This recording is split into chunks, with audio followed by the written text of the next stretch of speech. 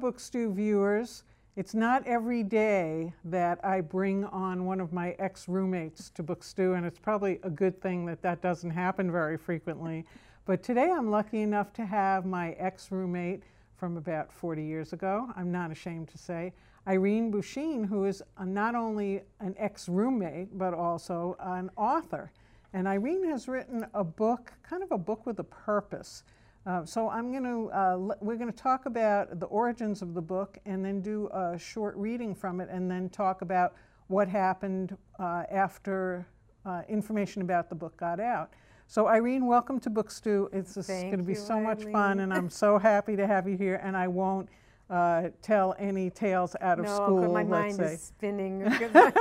Yeah, we got to get together for a drink after the show. But anyway, okay, so you contacted me because you'd written a book, and I have another ex-roommate who's written a book, so maybe it was something in the water, but can you tell us a little bit of background about your book?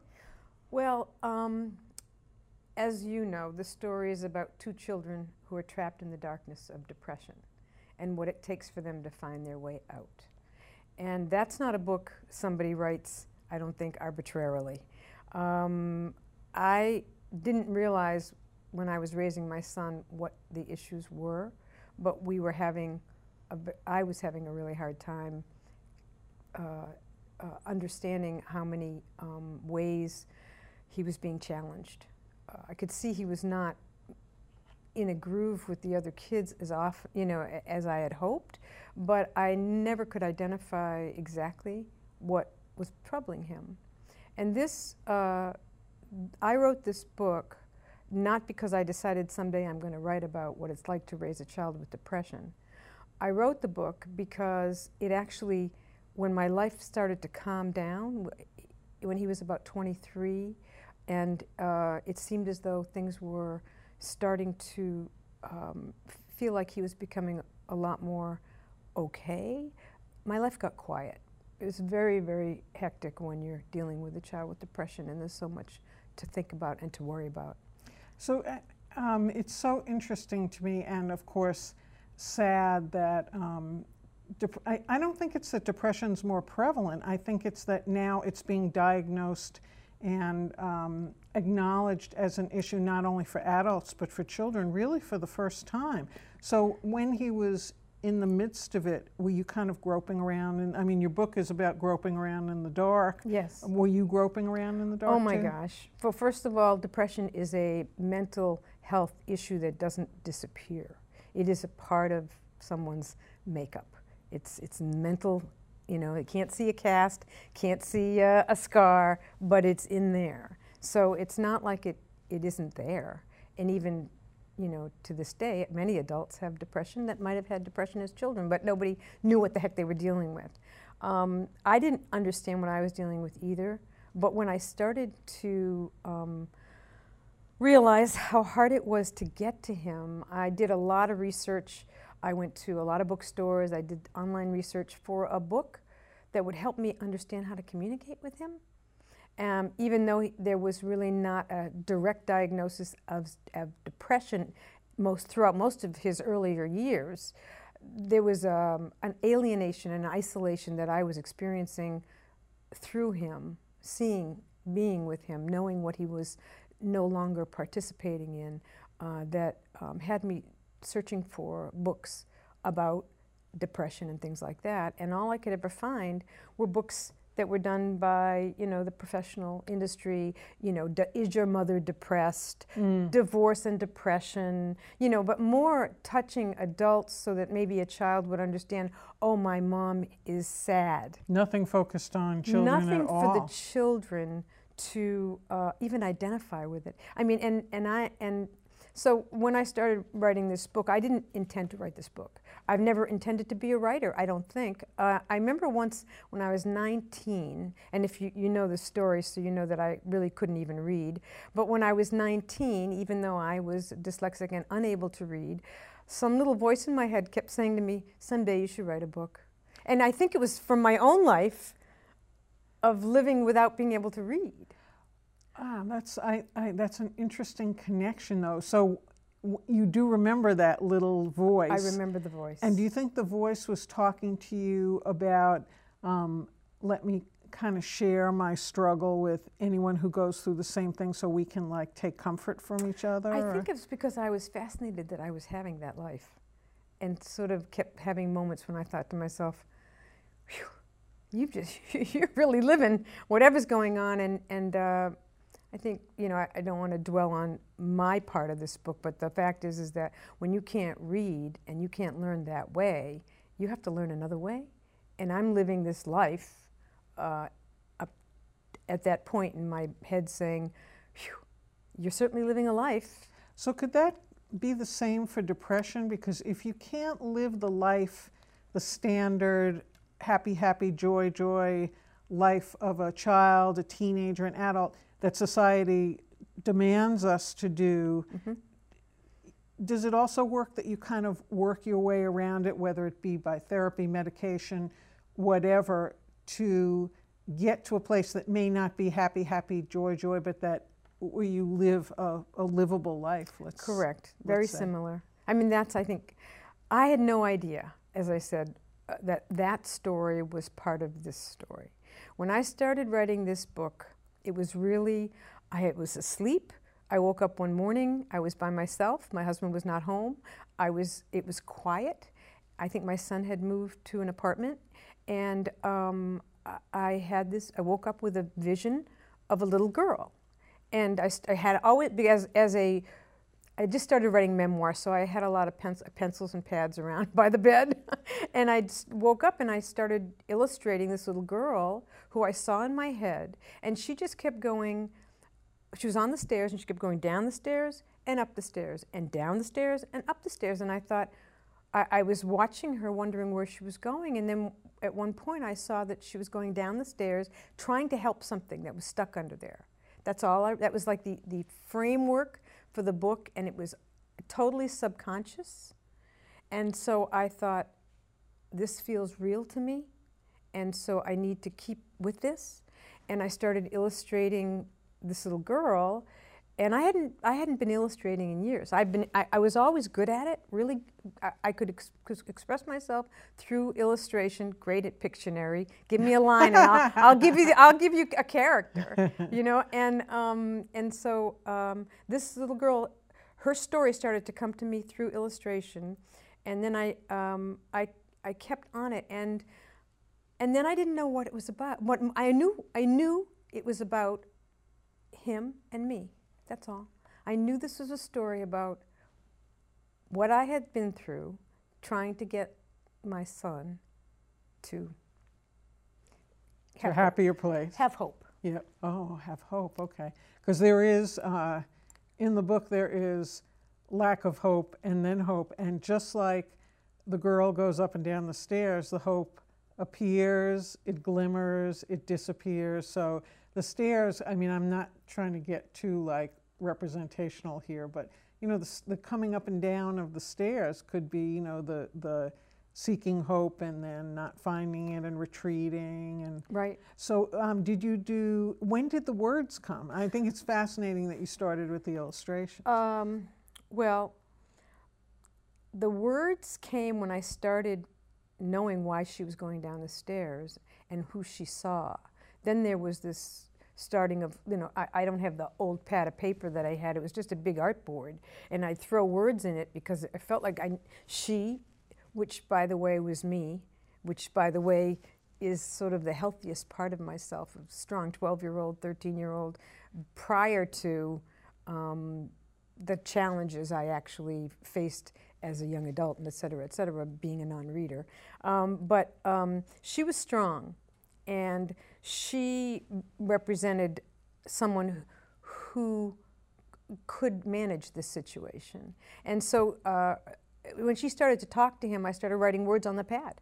And then what happened was, long story short, because this is a long, you know, this took 3.5 years to write, is I have a very dear friend who I note in the book as an acknowledgement, who lived across the street from me when I was growing up.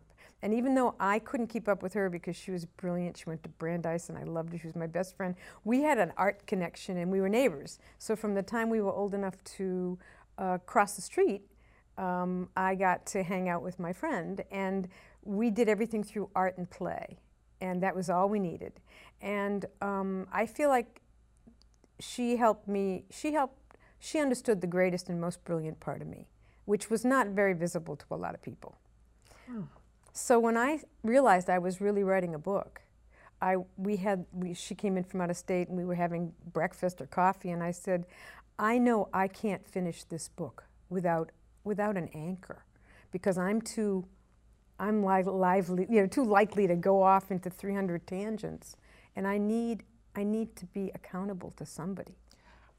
So that's another interesting quality that that came to the forefront when it came to actually bringing the book to fruition. Yeah. So did she agree to be like was it like a mentor, an editor, an encourager? I called her a beacon. Even I called her the beacon for me, the place I could go. So anyway, her name is Arlene, and Arlene said, and she's an artist. She's I was into art. She was into art. She becomes an accomplished watercolor painter, and she's had tremendous success and been recognized. She's quite something, and I'm this other person on the trying to write the book. So she said she would. She said, I can do this for you. And she's such a dear friend and such an old friend that it's like a non-negotiable. It's like if she'd asked me, I would have done it in a heartbeat. So, but what I was asking her to do was something I'd never done before. How did you ask her to do it? Did you put it in terms of, can you keep me on track? Because it's interesting to think about a role this person could play in anyone's life. I think we could all use somebody like that, and maybe it's our husband, wife, partner, but a lot of times it can't be because that person isn't the right person or doesn't have those skills. Correct. So it's almost like having a mentor, but for a very specific purpose. You didn't need a mentor for your whole life. You just needed almost like a project manager to kind of keep you on task. Well, yes and no. There were a couple things going on here. First of all, my friend Arlene is a psychologist, but that was not the driving factor. My friend Arlene knows me in the most honest and authentic way anyone can know me. I wanted to make sure that this book had integrity and honesty, that she knew me well enough to know whether my language was trying to reach for something that was not my language. Mm-hmm. Also, I wanted, this was a very deep and psychological book in many ways, and I wanted to make sure it was credible to all who read it, therapists, doctors, parents, children. It had to sort of, if it was going to be of any value to anyone, I wanted it to be mostly of value to children. But it can't be of value to children if it doesn't follow the integrity of a sort of a therapist saying this is a good book. So in a way, she kind of vetted it in a way. Yeah, sort of. It was even less than that. I mean, I sent her every illustration, every sentence, everything. And as I was going through it, she never changed anything. Arlene never really changed anything. She just went, oh, I see where you're going with this. And then maybe ask me a question. And then then I might send her something 2 weeks later and say, you know something, I'm taking that whole thing out. I moved on to something else. It was really just like. So when you started talking to her about it initially, and when you decided to reach out to her for help, did you envision like different constituencies for the book? When you started writing it, did you see yourself as a parent? Did you see your son as the child? Like, where did that go? No, I knew that child. I knew that was me. I knew Celia was, surprising to me, the strongest human being I had ever been in my younger age. So it was like when you have a compromised life for many, many reasons, you're not always the best of you. Very often you're kind of the worst of you because you're not centered. And I found Celia to be very centered. And I was grateful because I knew she was a piece of me. So does that make sense? It does, but it's interesting to think that kernel sat inside of you and, maybe emerged at various times, but remained like whole Completely. in you for all those years. And I have to, as an aside, I have to say that I just finished this book, and I can't remember the title of it, but in the book, the lead character does something horrible and to another person.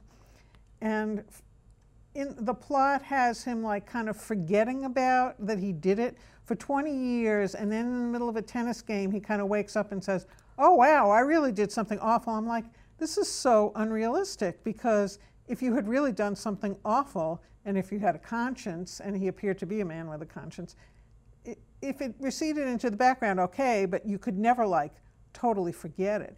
So did you feel the presence of this strong girl at various times in your life, or was it only when you started drawing that she came out?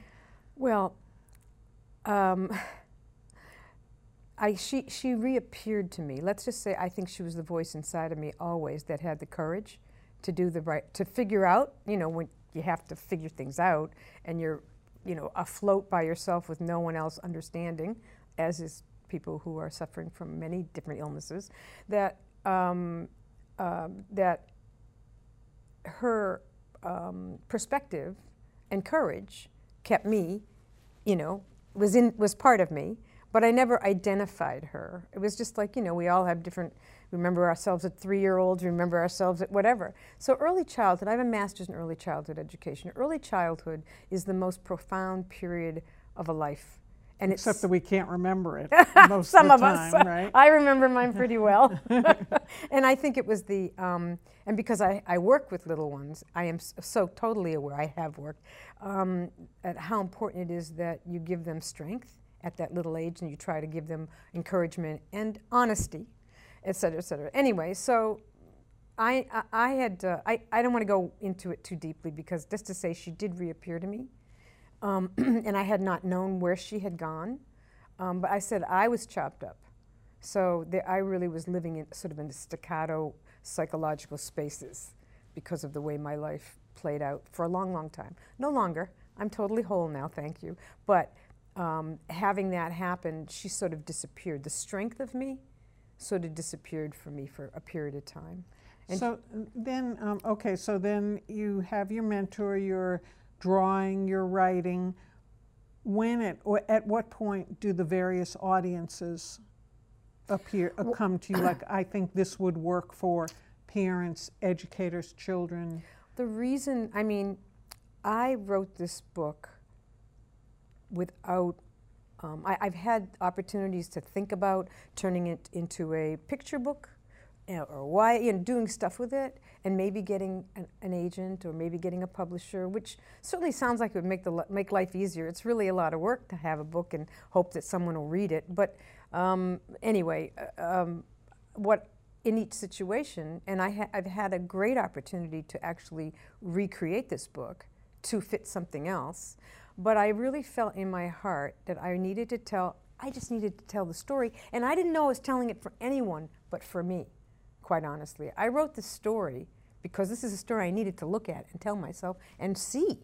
I have spent all these years, not just my story, but raising a child who needed so much help and attention, and in ways I knew nobody else was doing that. And the reason that this story had to be told is because I had to go into a dark place that I'd never been in before. And in some way, it's the gift that my son gave me, because had I never gone into the dark space, maybe on a lot of emotional levels, I may never have been able to clarify for myself. So was his face in front of you during any parts of the writing? Not literally. I say through the illustrations, absolutely.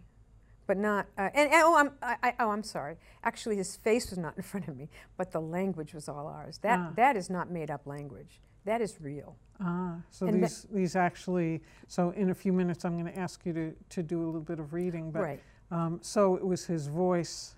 It was his voice that came through on the page. Yeah, and that was, I wanted this book to be truthful. And I didn't know it was going to be also about me, honestly, when I wrote it, because it was just about this girl going up and down the stairs to try to help someone else. But ironically, after 3.5 years of writing and putting it together, then I showed up. And then it became about me too. And then that's why I have to say one of the pages you chose was, as I said, oh, this is great. Eileen really gets this. Well, so I would like our readers to be able to get a hint as well. So why don't you set the stage, because it's a long enough book so that I'm not able to show, we're not able to discuss Correct. or show every single page. But I did pick out the pages that really call to me and would be good samples to show viewers, so that, you know, if they're in kind of similar situations, not only with a child or a family member who's depressed, but also in recognizing that kernel within them of strength and courage within themselves that maybe needs a little help in coming out, then I'd like to show that to them. So why don't you set the stage of the book, and then I did put orange stickies on, so we'll show the illustrations simultaneously when you're reading it. So why don't you start us off with the first page, which I think it's page 5, which the opening it's a very good opening. It grabs you right from the get-go, I think. Thank you, thank you. One morning in late summer, Celia sat peacefully on the top step of her back porch, watching the leaves turning in the breeze. So, I mean, this is the start for the book, and it's very peaceful. It's just how it's the words, to me, portrayed what a child might be, just, you know, sitting on the steps, just not thinking about much, and summer, and the illustration is perfect. And then what happens after that? Well, you mean in terms of just what happens is she gets interrupted. And so that moment, I love that moment of peace so much. I mean, for me, it's that moment. And then it was interrupted, so she goes into action. And she hears something, feels like she needs to follow the sound because it's an alarming sound, sort of like crying, but she's not sure what she's going after. So she goes down her own stairs that she's been up and down 1,000,000 times in her life. And underneath, way down underneath in the crawl space under the bottom step, it's dark, and she's looking in because she's hearing something, and she calls out and says, you know, hello in there, is someone in there? You know, what's going on in there? And there's no answer, but she hears more sniffling and noises. So then she looks down further, and she says, she can see the shadow of a little boy way down in the dark it's a crawl space, basically. It's dirty, it's dark, it's cold, and she's looking down in there, and she calls him and says, "Hey, little boy, what are you doing there? You know, are you okay?" And then she says, "You know, let me help you out. You don't want to be in there. You're all in the dark, all by yourself. You know, that's something wrong." And so she tries to get him out. The fact that you made some of the pages pitch black made me think of the monster under the bed or the monster in the closet, which she has the courage to confront. She didn't scream and run away. She didn't call her parents. She sprung into action, which was great. Yeah. So this is the page you asked me to read next, all right? Oh, I think it's important to say what happened when she... So she said, you know, come and take my hand, let me help you out of this cold, dark place. You don't belong here all alone. And she's concerned, and all of a sudden she hears, "Go away!" Not exactly the response she was expecting. No. But, as we said about Elizabeth Warren, she perseveres, right? Oh, yeah. So the page, Celia quickly pulled away from the hole and ran up the steps, shaken and confused. She didn't understand why the little boy yelled at her so angrily. Surely he needed help. When Celia heard his whimpering begin again, she decided she couldn't leave the little boy alone and would have to try to reach him. Facing the hole, Celia carefully crawled inside. Her heart thumped loudly as she felt her way through the darkness. I think this part would be particularly vivid to children, because this is taking a very strong and bold action, brave action, that that I think kids aren't always sure they can do without a parent there with them. I thought the lack of parents in the book is very telling and is a critical part of its success. These are two kids doing this all on their own. Right, and I assumed she was of an age where she could make a decision. Right, because she said little boy, so you know there's a Yes. difference in age, but she's certainly far from an adult. No, right, right. So then she goes down into the darkness, and there's so many metaphors in this book, it's ridiculous. I had a really highly regarded psychologist or psychiatrist actually read the book, and he came back to me, he goes, metaphor, metaphor, metaphor, metaphor. And I said, can I use any of the, I'm trying to get an endorsement, and he ends up, does a whole theory on the book. But I think, to set it, like you said, the first vision you had was stairs up and down. To set it under those stairs, it's not even under the stairs of a house, where, there's a certain amount of safety implied, but you're out in the world in a creepy space that really only the most desperate person or child would even think of inhabiting or going into. So. Right, right. I mean, this is so much about talking more about metaphors, right? Right, but this is the experience. If you have to deal with depression, this is what that's why this book is so, to me, vital. To me. So anyway, Celia, goes up, and then she goes down into, then she goes down into the darkness, and you didn't ask me to read that page, so I won't. Maybe I thought it was too dark, but. Okay, so she goes down into the darkness, and she asks the little boy why he doesn't want to come out. I mean, and he's still not engaging with her. She's kind of coming into his space. And he says, I hate the world. Which was kind of just brutal to hear, and brutal for her to hear, too, I think. Well, ergo the back and forth, right. And so, Celia's response is, but why? I mean, total disbelief. And she says, the world's a wondrous place, because that's what she believes. And the response from him is, no, it's not. The world is a terrible place. People are mean, they lie, they don't care. Everything inside me hurts. I don't want to be here anymore.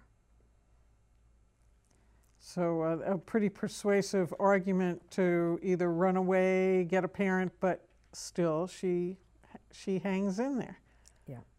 So the story goes on to explain why she responds to him, tells him a little bit about her experience with the world, which is not his experience with the world, which is the counterpoint of this conversation.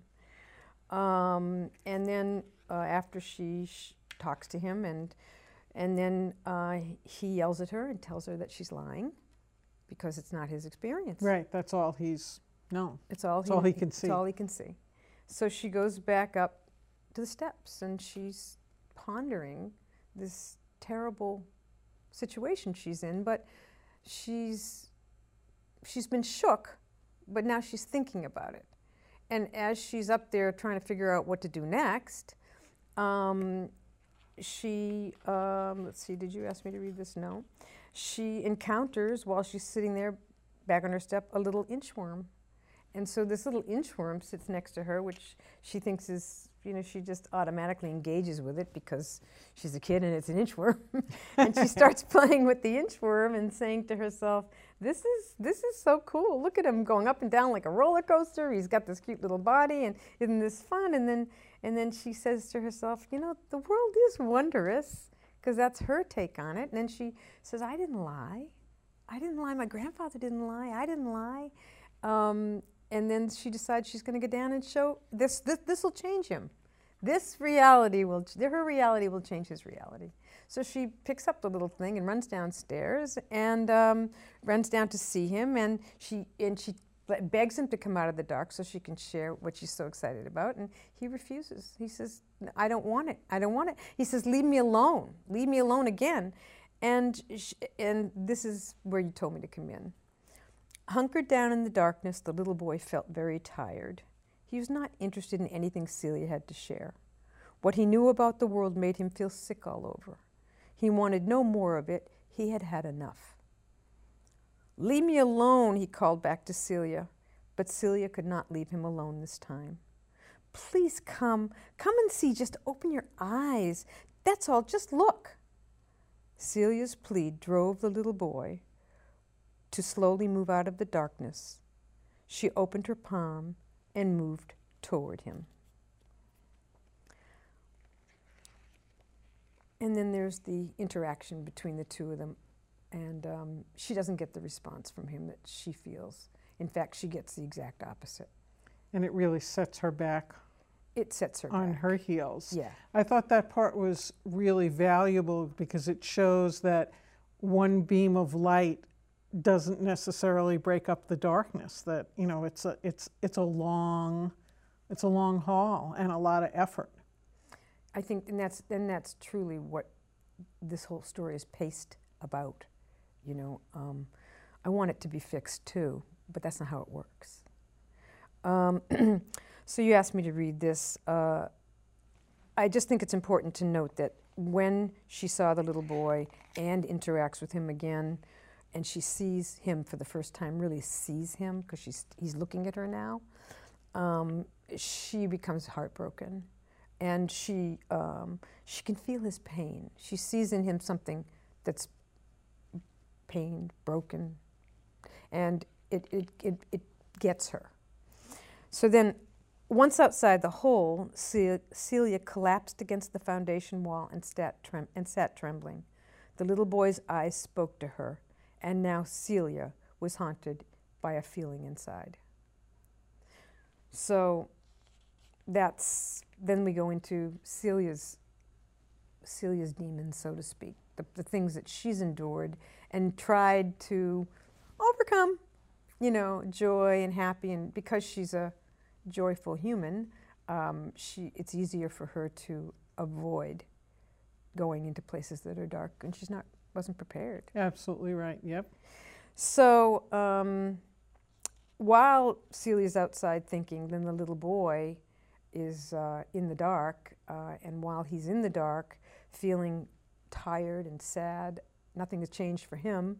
He happens to glance on the ground, and he sees this little inchworm that happened to have fallen out of Celia's hand, and there he was. So he spends the next whatever period watching this inchworm sort of moving.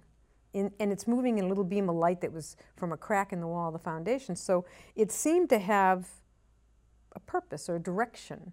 And it was not slowing down because it was in the dark. It was following this little beam of light to find its way out, basically.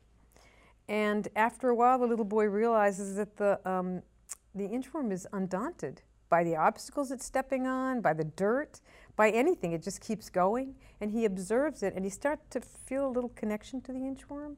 And when the inchworm finally gets to the crack in the wall, where he's worked all his way out down the foundation and all the way along the crawl space, and it's dirty, he goes up the wall, and then he goes to the crack, and the crack is so small that the inchworm can't get through it.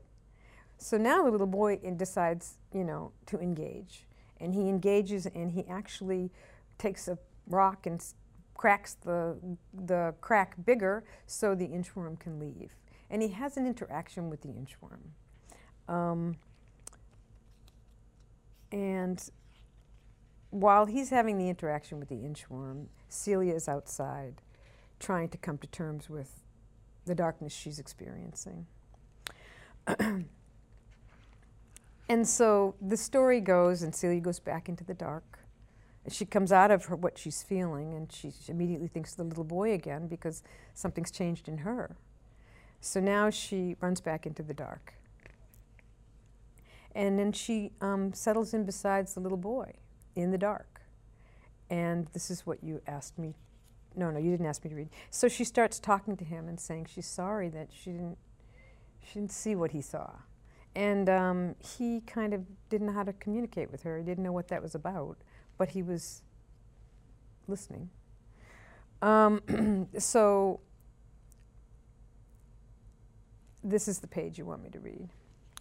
They sat together in silence. And this is a long sit together, by the way.